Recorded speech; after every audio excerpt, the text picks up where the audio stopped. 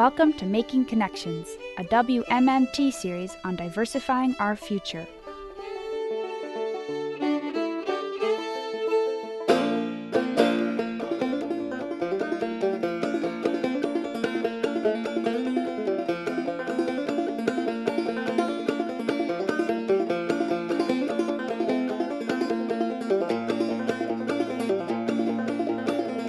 Well, my name is Ticklish Davy and I come from Tennessee, where everything seems ticklish to me. I've been tickled by an undershirt, been tickled by a wasp, I've been tickled by a yeller bumblebee.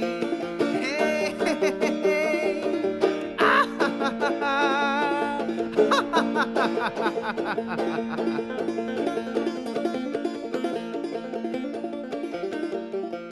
Hello and welcome to Mountain Talk Monday. I'm your host, Kelly Haywood, and today I'm in the studio with guest host Rich Kirby. You may know him from Deep in Tradition. And we have Ted Olson here with us, a professor of Appalachian Studies at ETSU and teaching in the Bluegrass, Old Time, and Country Music program. And he's also the assistant coordinator of Mountains of Music Homecoming, which is going to be the topic of today's show. So as the title suggests, we have Mountains of Music here. We could have endless shows, I think, on the topic of our traditional music here in the mountains. So I'm really excited to feature music on today's program. Welcome, Ted and Rich. Thank you. Thanks, Kelly. We're here in part because there's a major lot of music coming up. Of course, that's pretty much always true around here, but there's an organized bunch of music coming our way that is something that's pretty unusual in any community and fairly new here, the Mountains of Music Homecoming. And maybe the first thing to do would be to ask you, Ted, to just kind of give us a brief overview of what's going to be happening on those 10 days in June.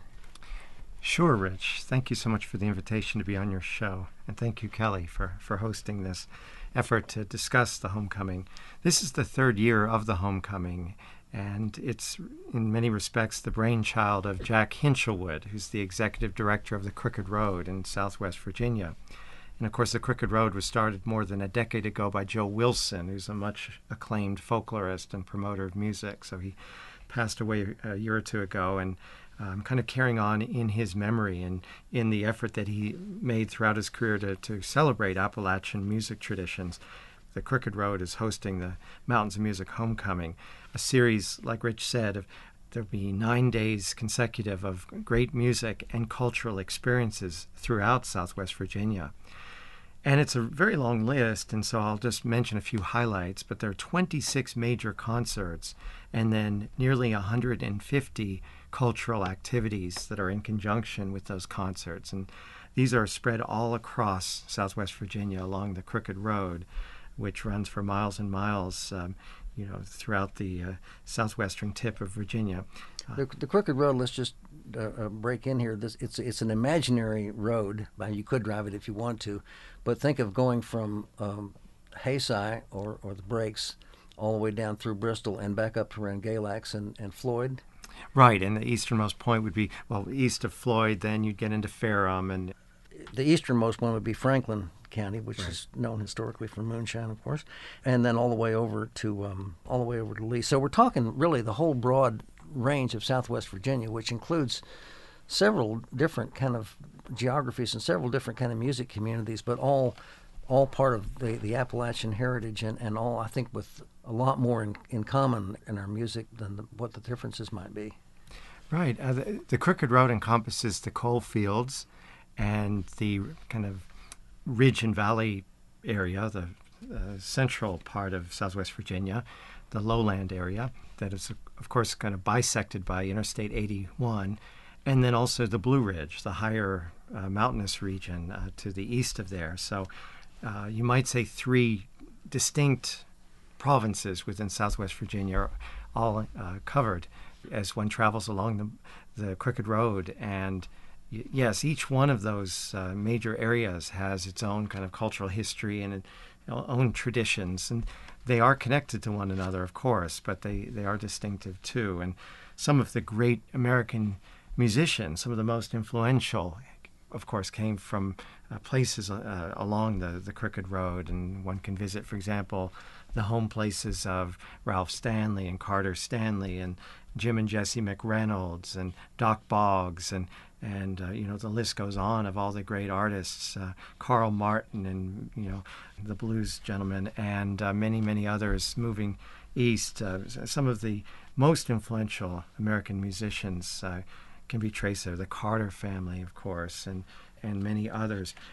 The list of concerts that one might want to point out include a number of concerts within a short drive of the WMMT studios just over the line into Virginia. And so perhaps I could mention a couple of those. Yeah. Now, let's see. In Haysi, you mentioned June 9th, there'll be a wonderful concert with Doyle Lawson and Quicksilver and the bluegrass band Virginia Whirlwind at the Haysi Kiwanis Park, 7 p.m., June 9th. As an example of the kind of concert that people can look for, June 10th, not terribly far from here, just frankly on the Virginia and Kentucky border at Breaks Interstate Park, there's Adam McPeak and Mountain Thunder. Adam's dad was part of a very important bluegrass band, 30 years ago, and Adam's carrying on the tradition. That'll be at 7 p.m. at Breaks Interstate Park. So maybe a couple other concerts to mention close to home here would be the Stanley Brothers Tribute. There'll be a major event commemorating the musical achievement and the contributions of Carter and Ralph, of course. The featured headliners of that concert will include Ralph Stanley II, as well as Ricky Skaggs and Larry Sparks, and that will be in Norton at the Country Cabin on June 12th, and that'll be at 7:30 p.m. It's a long list of interesting concerts, and the full list is on the website. People could Google Mountains of Music Homecoming and get the full list. This is a representative sampling. There are some others perhaps we could talk about a little bit later in the show. One thing that's kind of remarkable about this is that the Crooked Road organization itself is not putting on 120 concerts. You've got an extraordinary coalition of people and organizations and presenters and venues across this whole region working together. How did this happen? That's a good observation because it is a coalition. I mean, the Crooked Road concept wouldn't work without the communication and the participation of all the many people who are involved. Venues that some of them have a deep history that have signed on to participate on the Crooked Road, but predated the Crooked Road by many years, including, for example, the Carter Fold, as one example of an older established venue that decided to get involved because they believed in the concept. And there are many others one could mention that did similar things, To get that going, frankly, Jack Hinshelwood, executive director, and his team reach out and coordinate all these activities, and it's a year-long process to plan for the next year's homecoming. So this one, the one planned for 2017, between June 9th and June 17th is when this year's homecoming will take place in Southwest Virginia along the Crooked Road. This has been in preparation for a year now, so it requires a lot of local meetings where different representatives of the different venues and different civic leaders and citizen groups gather together and talk about what the Mountains of Music Homecoming could be for them. And so in some ways it's put together by mutual will that it succeed, and that, frankly won't succeed without input from local and community organizers and leaders, as well as the local venues kind of buying into the concept and joining in. And I would say that the Crooked Road has to establish good rapport, and has established good rapport with all these venues, and there's a lot of conversation back and forth as far as how to make it meaningful. And then there's just a process of delineating which venue will have which artists performing there, and that's something that's negotiated, so that perhaps one year a big name in bluegrass might appear at a certain venue. The next year there might be an arrangement where another venue will have kind of a headliner act of that stature. And so I know that Jack Hinshelwood tries very hard to make it fair, diplomatic, equally distributed. So I'm wondering, because it's been mentioned among many other things, a lot of folks call it the silver buckshot that we need to have a diversified economy here, and what is known as the Cofields, tourism being one of the many things.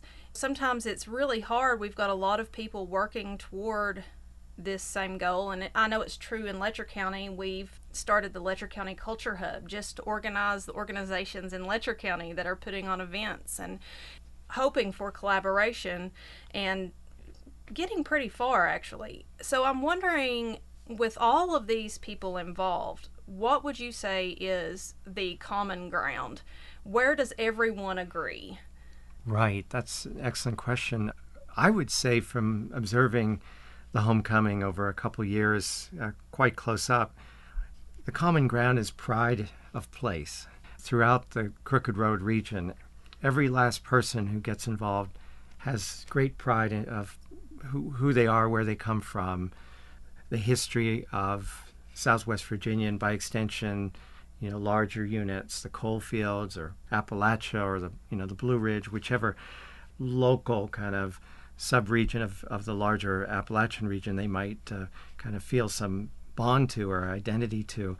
It is that pride that makes people work really hard to make this work for them. And it absolutely started as a tourism project. Joe Wilson, who started the Crooked Road with Todd Christensen, who is a kind of a community and regional planner based in Southwest Virginia, kind of worked this out, that the Crooked Road would serve to bring people into the region as guests, as well as build upon the pre-existing cultural traditions and community capital, as it were, that already existed there.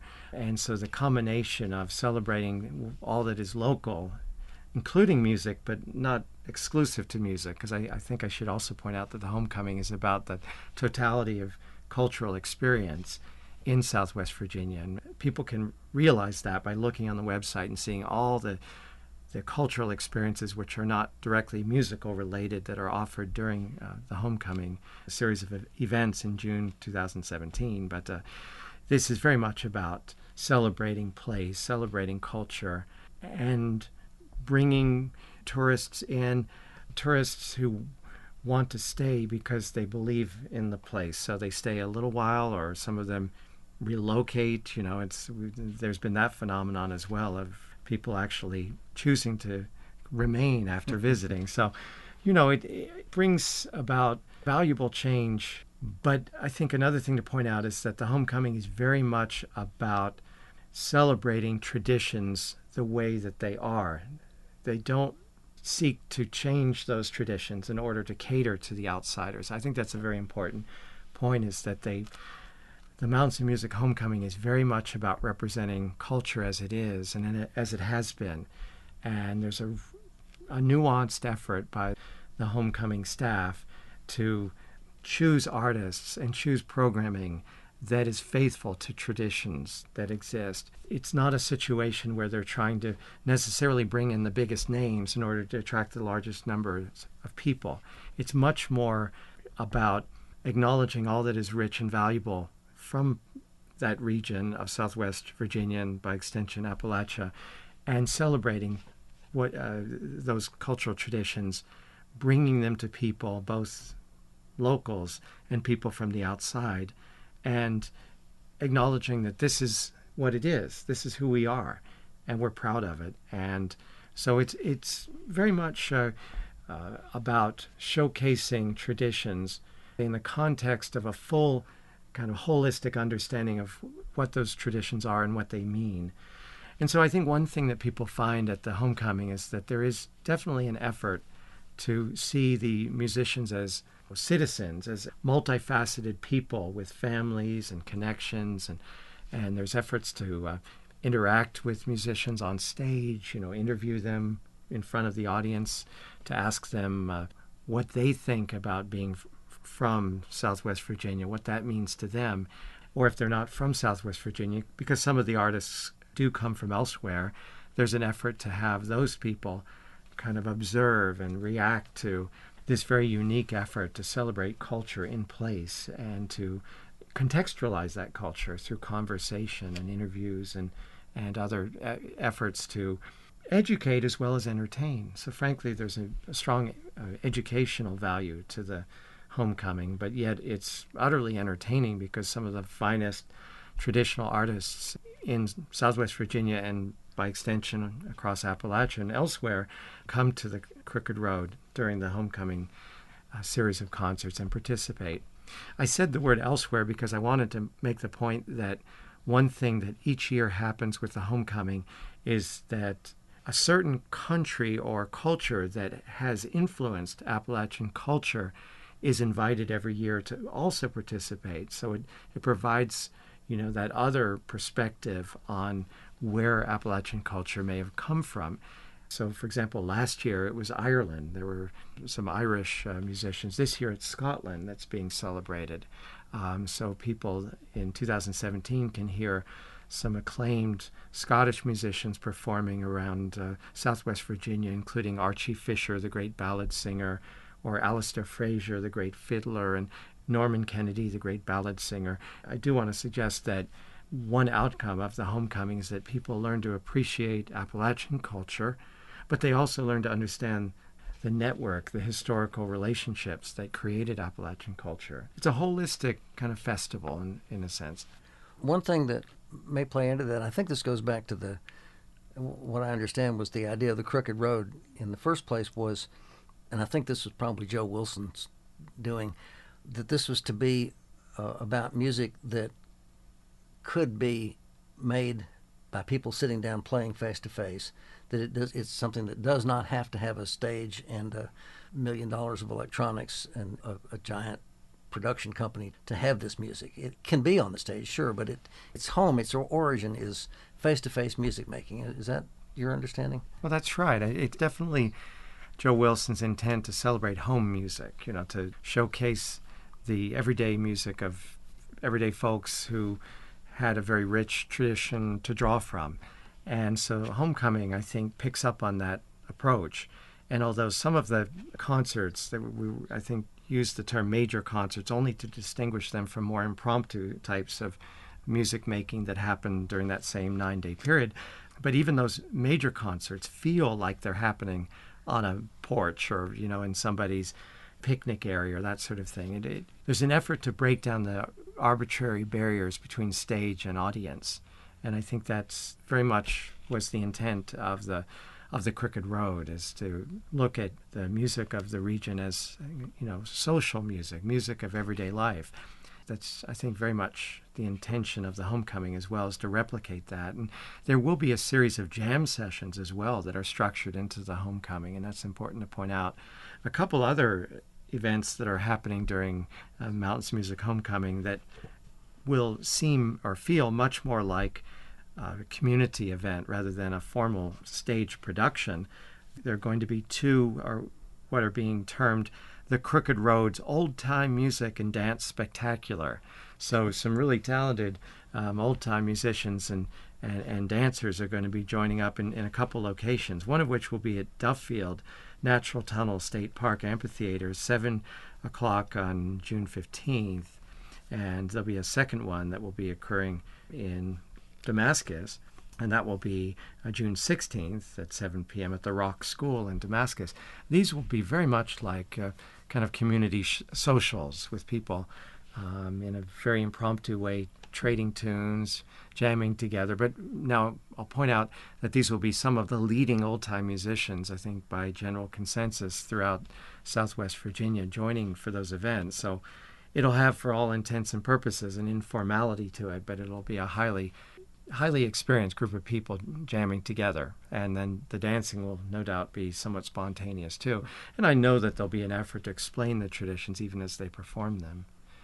One thing I love about going to concerts just over the border is there's always a lot more dancers at old time shows than there are here. And I just love it. I could sit and watch it all day and also participate. So that's wonderful. But I think about all of the news media that has been swarming this area lately. We've had CBS and Fox and Al Jazeera and CNN, and they're coming back multiple times, and they're really curious about us. And then a few years ago, I was made aware of this phenomenon outside of the region called hillbilly chic. So if you Google hillbilly chic, you'll see that it is this style of design that tries to mimic country folks or hillbilly folks. And there's even restaurants that have been built up in places on the West Coast and in New York around the idea of Appalachian culture. So what makes something like the Crooked Road, because we have listeners all over the world and we podcast now, so we have people, all over the United States that listen. If they're curious and they really want to experience Appalachia as it is, what makes these events ones that they would want to attend? Well, I think you kind of alluded to an element of authenticity, as opposed to something more stereotyped. I think that's the big difference. Is there's nothing premeditated or packaged about the concerts or the other cultural experiences to be held during the Mountains of Music Homecoming. They're all selected because they're organic. They're kind of coming up from within the communities, designed by members of the community who know the culture, from the inside out, and would have no time or interest in putting on airs or, worrying about, how the outside world views them. So this is very much an inside the culture perspective on Appalachian traditions. And these are attended as much by locals as they are by outsiders, correct? Well, that's right. I would say, in terms of the divide, definitely the larger percentage would be locals. I do know that the Crooked Road is interested in carrying its story very, how can I say, they want it to be owned and embraced by locals.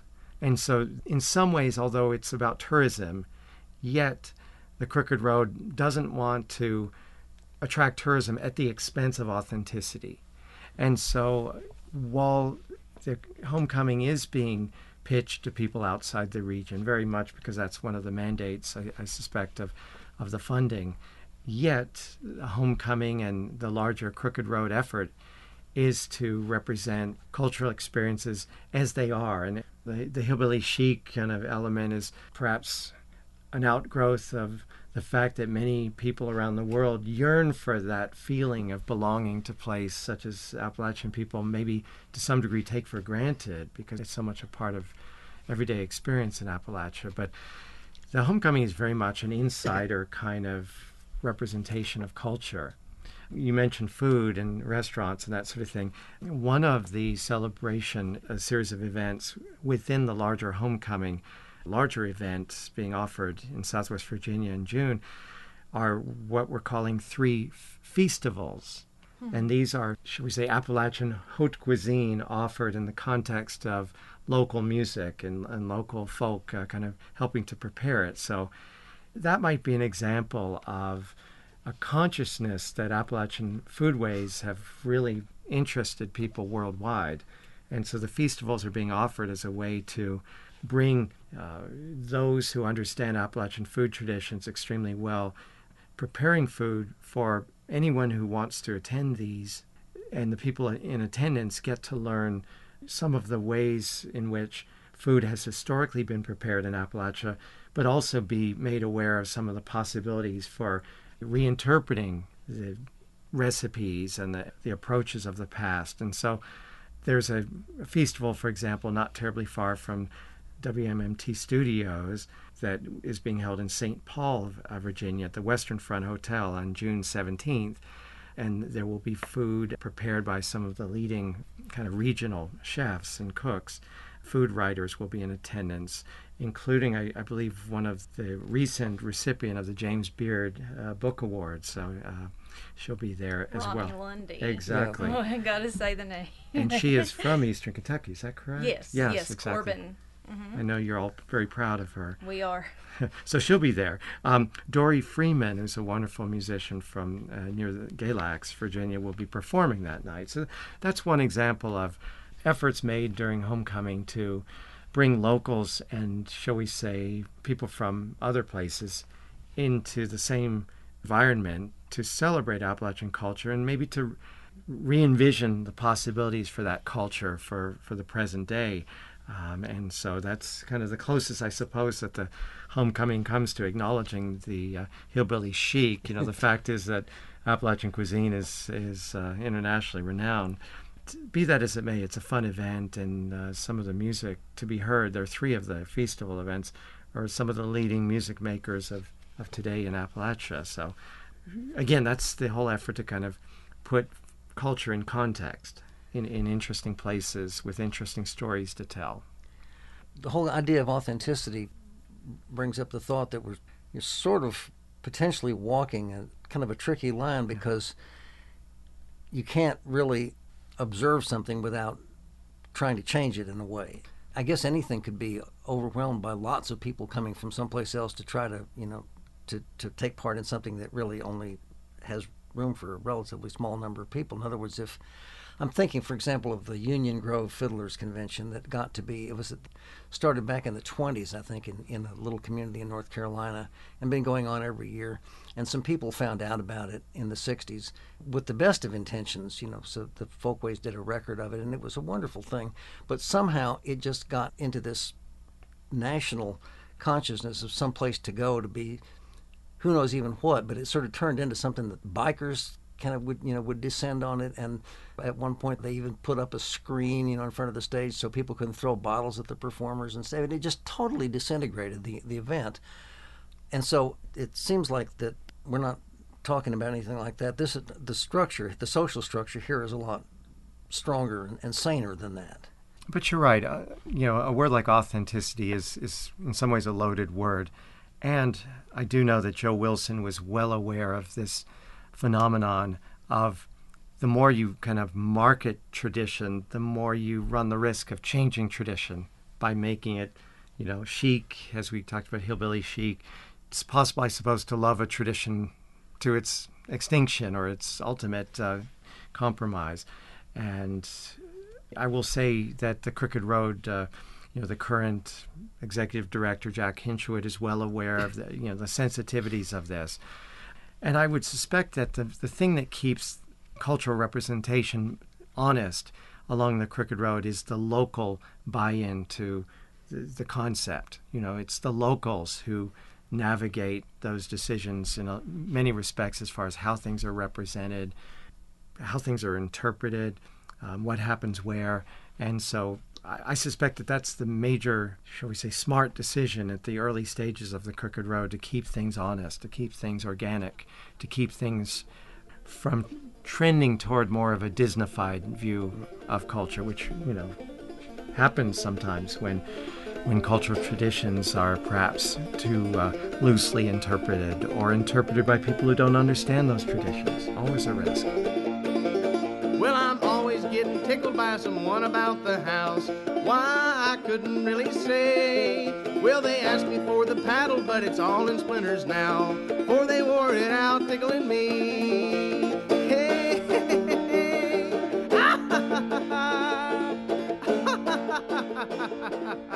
Oh, Lord. Hi, this is Brett Ratliff. We are a not-for-profit community radio station, and twice a year we come to you to ask for your help to keep community radio alive here in the mountains of southeast Kentucky and southwest Virginia. We also serve portions of southern West Virginia, East Tennessee, and western North Carolina. We rely on listeners like you to help pay the bills and to keep this unique voice of the mountain people and our communities alive and well, in order to share our story with the whole world through the airwaves of WMMT. If you appreciate WMMT and like what you hear, please consider giving us a donation. You can do so by logging on to our website at WMMT.org and leaving your tax-deductible, feel-good contribution today. Again, that's WMMT.org. We appreciate your support, and thanks for listening. Well, one day I put some pepper into Dad's snuff box. Lord, it was a sight to see. Well, he sneezed and coughed and hocked until I thought he'd have a fit. And then he took me out and tickled me. Hey, hey, hey, hey. Ah, ha, ha, ha, ha. Ah, ha, ha, ha, ha, ha. Let's listening to Mountain Talk Monday, and I'm your host, Kelly Haywood, here with guest host Rich Kirby from Deep in Tradition here on WMMT, and Ted Olson, who's the professor of Appalachian Studies at East Tennessee State and the assistant coordinator of Mountains of Music Homecoming. And we're talking about the homecoming today. And one of the things that I remember thinking growing up was that there wasn't a lot to do. Now, of course, we go outside, and, well, maybe not so much anymore, but we did. But as you're describing 20 concerts and over 100 places to visit, I just have to think there's plenty to do here if you step out of your door and go. Just how rich of an experience that one could get in attending such concerts. Let's talk a little bit about the type of music that is featured. Is it just one style of music? Is it all old time, all bluegrass? There's a conscious effort to have a diversity of music represented, as long as there can be an argument that it's regional music. So most definitely, I think a line is drawn not wanting the music to be represented along the homecoming to be highly electronic or this sort of thing. I don't know if there's a hard and fast rule as far as the Crooked Road is concerned, but there's definitely a sense that there are multiple traditions that kind of emerge within the social structure of Southwest Virginia, and they're all important to represent. So people will hear old time, they'll hear of its many dimensions, bluegrass for sure. Some Americana is represented. We mentioned Dory Freeman. In some ways she might be called an Americana artist. Amethyst Kia is another artist who's getting a lot of attention in the Americana world. But these artists, Dory and Amethyst, definitely are more closely connected to traditional sounds. And so the more traditional side of Americana is represented, as well as, we talked about international musics being represented. Those that have a connection to Appalachian music are represented. Blues music, gospel music, these are some other genres that are represented. Ballad singing is being represented at the homecoming in a large measure this year. I want to stand up and cheer here because ballads are the least commercial of all forms of traditional music, and they are so powerful and so beautiful and so important, as well as being so ancient. And yet, because nobody ever made 10 cents singing ballads, you just never get a chance to hear that. So I think it's just great that somebody's actually finally putting a spotlight on that tradition. I think it's funny, though, that you say that, Rich, because a lot of times when you're sitting around with a group of musicians and you've got somebody walking up from the outside, one of the first things they say, do you know Pretty Polly? So for not to be the most popular of the genres, I think a good story and a ballad is rememberable. That's right. They're definitely influential upon old time and country and bluegrass, and yet you're right, Rich, and that they're also kind of marginalized. This third year of the homecoming, the theme that we're promoting to kind of the central theme is called The Year We Sang. And so, of course, singing, a cappella singing of ballads had to be represented, right? So the homecoming is offering, in fact, 4 major events that are ballad related.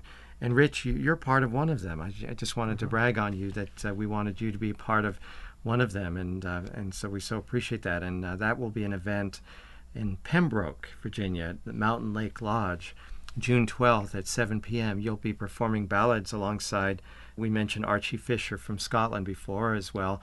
You'll be performing alongside Kay Justice and Carol Elizabeth Jones. So some wonderful singers will be sharing the same stage, and no doubt the ballad singing will be put into cultural context like the homecoming likes to do. And that's one example of the ballad concerts that are being offered. I'm really honored to be in that company, I can tell you.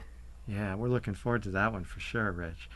Closer to the studios here, one ballad concert that's coming up in Emory, Virginia, at Emory and Henry College on June 11th. Archie Fisher, Sheila K. Adams, and Elizabeth Laprelle will be singing ballads.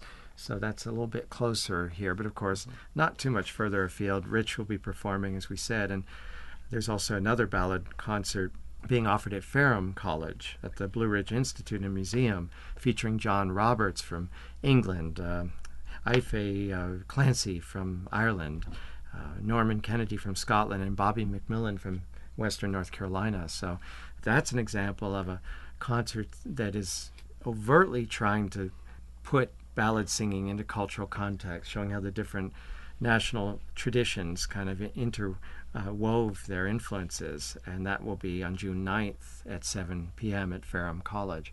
Also, people who love ballads might want to attend. We're offering at the Birthplace of Country Music Museum in Bristol, Virginia at 2 p.m. on June 11th, so earlier in the day than the one at Emory and Henry College. Archie Fisher, Elizabeth Laprelle, and Sheila K. Adams will be doing a ballads workshop, so people could actually learn about techniques and get more advice about how they too could sing ballads in a more traditional way. So these are just an example of the effort to celebrate balladry in a very kind of conscious and direct way, and no doubt a lot of interesting sharing of different versions of ballads among different people from different places will take place. And so the whole phenomenon of balladry, I think, will be demonstrated on stages there. Also close to the studio here, so just over the line from Kentucky into Virginia, there'll be a couple of concerts that I think folks will be interested in. Ronnie Reno and Reno Tradition. Ronnie Reno, of course, son of Don Reno, the great bluegrass banjo player, will be performing at Pennington Gap at the Lee Theater at 7 p.m. on June 13th. And one interesting thing about that concert, of course, Ronnie's a media star, as well as being a great musician. So he's got following on his television show from all over the country. We're looking forward to him being in our neck of the woods, but he's going to screen some rare footage of his father playing with Red Smiley more than 50 years ago that hasn't really been seen. He's going to be talking about that and sharing the family perspective on what it was like to grow up in the household of a bluegrass pioneer. So that'll be an interesting event. That'll be shortly before the concert. I think it'll be at 5 p.m. at the Lee Theater in Pennington Gap. And then one other concert that's very close to here would be the Jesse McReynolds and the Virginia Boys concert at Coburn at Lay's Hardware Center for the Arts. And that'll be at 7 p.m. on June 16th. So the great Jesse McReynolds. Interesting thing there is that Jesse's basically returning home there, having grown up right down the road from Coburn.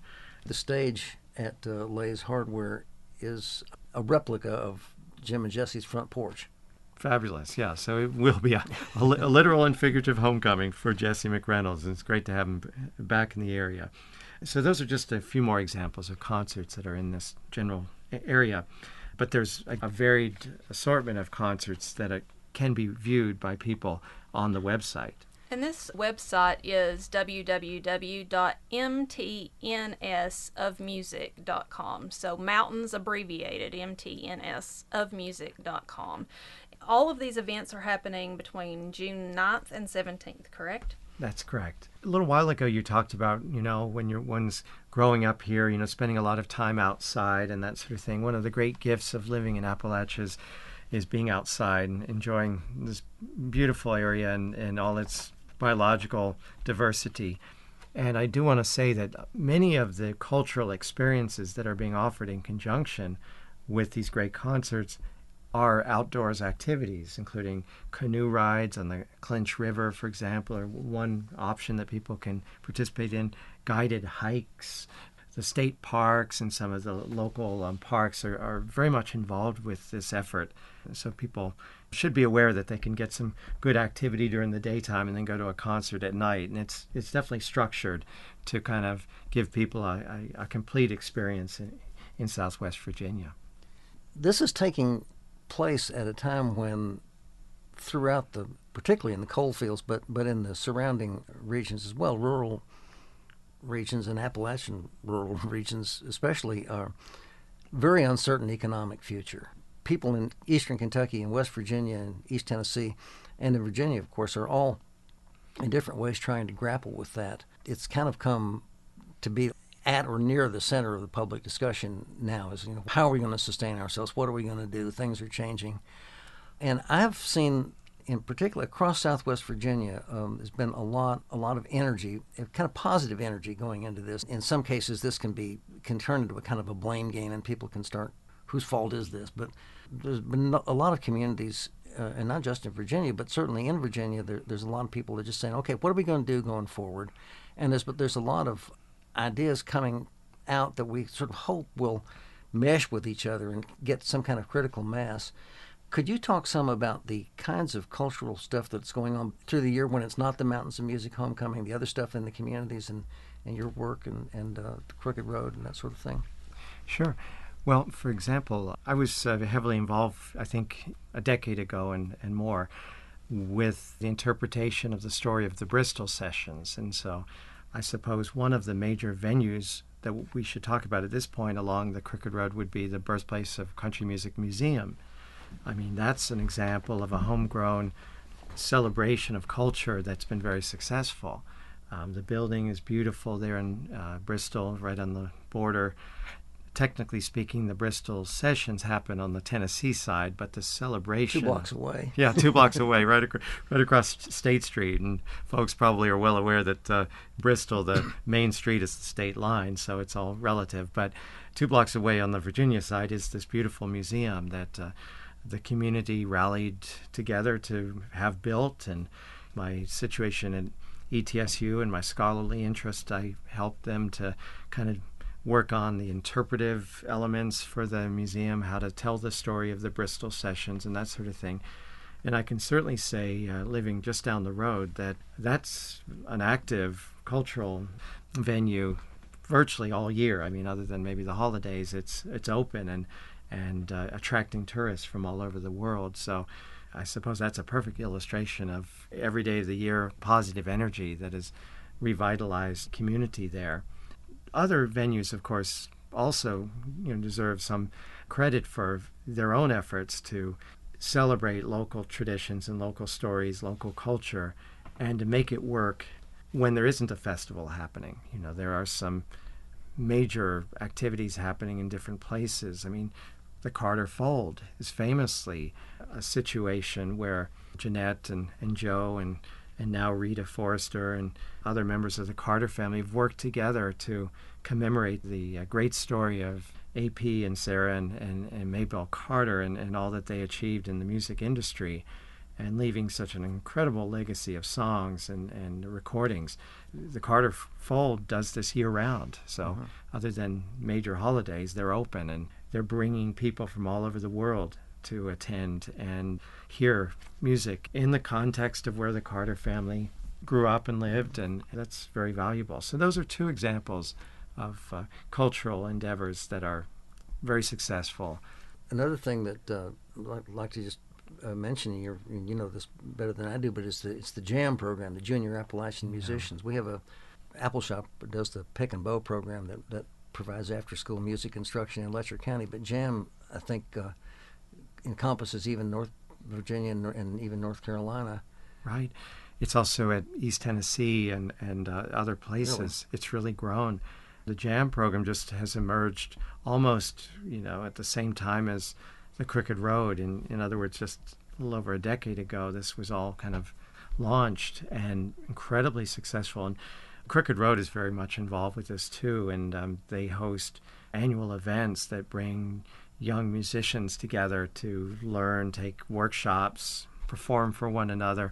The Crooked Road is definitely part of that larger kind of phenomenon and have definitely played an important role. But in East Tennessee State University, which has the acclaimed bluegrass, old-time, and country music program that I help with, that was initiated in the 80s. The JAM program is more recent, but members of the faculty of the bluegrass program teach in the JAM program and help to bring that into the high schools in Upper East Tennessee. And so we have this phenomenon often on the ETSU campus of high school students coming to campus as field trips so they can hear these faculty members and some of the invited guests from the community perform. And so there's kind of a back and forth exchange of ideas. And you might say that the younger people are giving a lot of inspiration from the gift of music that's passed along from older folks to younger folks. that's definitely all positive energy there. At the Mountains of Music Homecoming, some of the performers are quite young, and that's by design, is that the byproduct of people getting involved with music making at a young age. I mean, Ricky Skaggs is almost one of the most famous examples of a child prodigy in American roots music, and of course from Eastern Kentucky. But we're seeing, young people emerging all over Appalachia who are just phenomenally talented, and some of them are being tapped into as performers at the homecoming. Mm-hmm. And so I think that's hope for the future as far as dissemination of tradition. It's definitely happening, and it's happening in a very powerful way. So, yeah. So you work in a old-time bluegrass country music program at East Tennessee State. What's life like for your graduates? Are people able to find work in that field?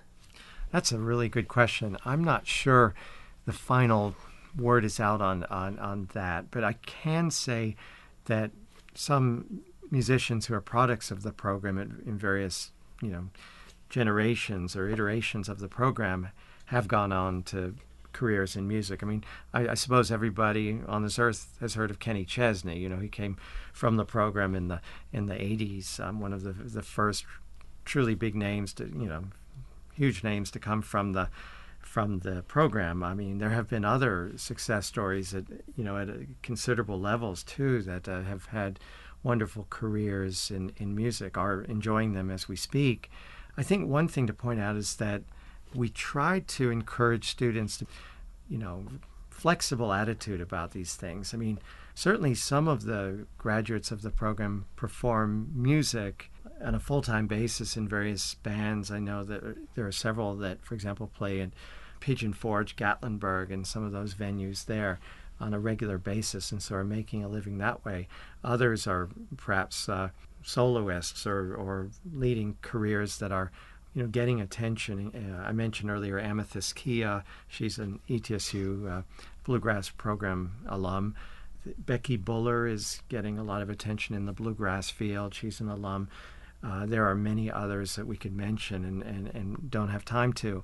But we also try to be realistic, because some of the careers that people are going to have coming from that program might be infrastructural. They might be helping out with engineering or recording or helping with tours, or maybe with curation of music. One of the students from the program is now one of the museum curators at the Birthplace of Country Music Museum, Chris Truelson. And so, there's a sense that, there are only so many jobs to be had in the music industry, but music can enrich a person's life and can give one kind of the gift of making connections with other people and opening doors that way. It certainly can't guarantee a job in the music industry. We're not perhaps exactly sure where some of the students who have recently graduated will end up, where they'll go, but it seems as if the preliminary sense is that people are finding their way in the world, some actually performing, some perhaps managing or doing the infrastructural roles in the music industry, some doing other things, but with their lives profoundly enriched by the experience of studying music. Well, I think there's a comparison to be made with sports programs. You don't judge the sports program strictly by how many people might get to play in the NFL or the NBA. That's right. The value of the program is far greater than what that would indicate. At one level, you could call it kind of character building, and I definitely think music studies of any kind, be it, roots music or classical music, that sort of thing, can be seen as definitely character building. It can introduce people to, like I said, the world of relationships, the world of drawing connections with other people, learning how to, think outside the box, metaphorically speaking, have, a more reflexive view of how to negotiate, an ever-changing world. Music gives people, or any kind of arts study, give people certain skills that allow them to, navigate changes that occur in the world. Sometimes people say, how are you going to make a living with an arts degree or that sort of thing? Well, we've seen ample evidence at ETSU that people are making a good living for themselves and also enjoying everything that they're doing, living creatively and changing the world as they go. as an English major turned radio journalist, talk show host, I'll say you'll find something to do if you try hard enough eventually. Yeah, as an ex-history major, I'll second that. Yeah, so I keep thinking, as a mother of 3 daughters, all these events that you've mentioned seem really family friendly. So are kids welcome at these events? Absolutely. Kids are encouraged, and there is pricing that is, shall we say, appealing to families, trying to encourage families to attend. So there's pricing that is kid-friendly. But most of all, the concerts are kind of geared toward the whole family. I mean, there'll be something for everyone at one of these concerts or one of these cultural experiences. They are very much for the whole community. Great. So we're coming up on the end of the hour, and I want to make sure that everyone has the website to go look at the schedule and the pricing and get tickets and so on and so forth. It's Mountains of Music, so if you Google that and Crooked Road, you should get there, but it also can be found at www.mtnsofmusic.com. And when we do the posting here on the WMMT website of this episode, I'll have all the links that you'll need to plan. You could even plan a vacation around these events, and as you said, do things during the day and do music at night. It sounds like a whole heap of fun to me, really. And another thing that I keep thinking is Ricky Skaggs at the Country Cabin. That's pretty intimate. You know, we talk about Apple Shop Theater being an intimate setting to see music. Seeing such a big name at a venue like that is pretty special. So this is a lifetime memory-making potential here. And Ricky will be coming to talk about Ralph and Carter Stanley, so he'll be talking about his heroes, and that's pretty special. Tremendously. I want to thank Rich Kirby from Deep in Tradition here on WMMT for guest hosting, and Ted Olson, who is the professor of Appalachian Studies and teaching bluegrass, old time, and country music at the program there, and is the assistant coordinator of the Mountains of Music Homecoming. It really sounds like a big treat event. So thank you both for coming and being on Mountain Talk, and thank you for listening. Thanks, Kelly. Thank you.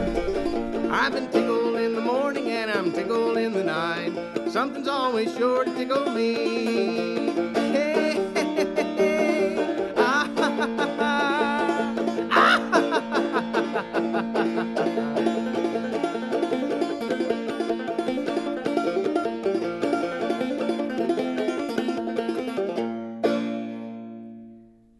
The music in this episode of Mountain Talk Monday was track 6, Something's Always Sure to Tickle Me, by ETSU alum and Southwest Virginia native Corbin Hazlett, from On Top of Old Smoky, New Old Time Smoky Mountain Music CD. This CD was recorded at the ETSU Recording Lab, and proceeds from its sale go to the Great Smoky Mountains State Park. You can purchase the album at www.smokiesinformation.org. And be sure to catch Corbin Hazlett at the Mountains of Music Homecoming 2017.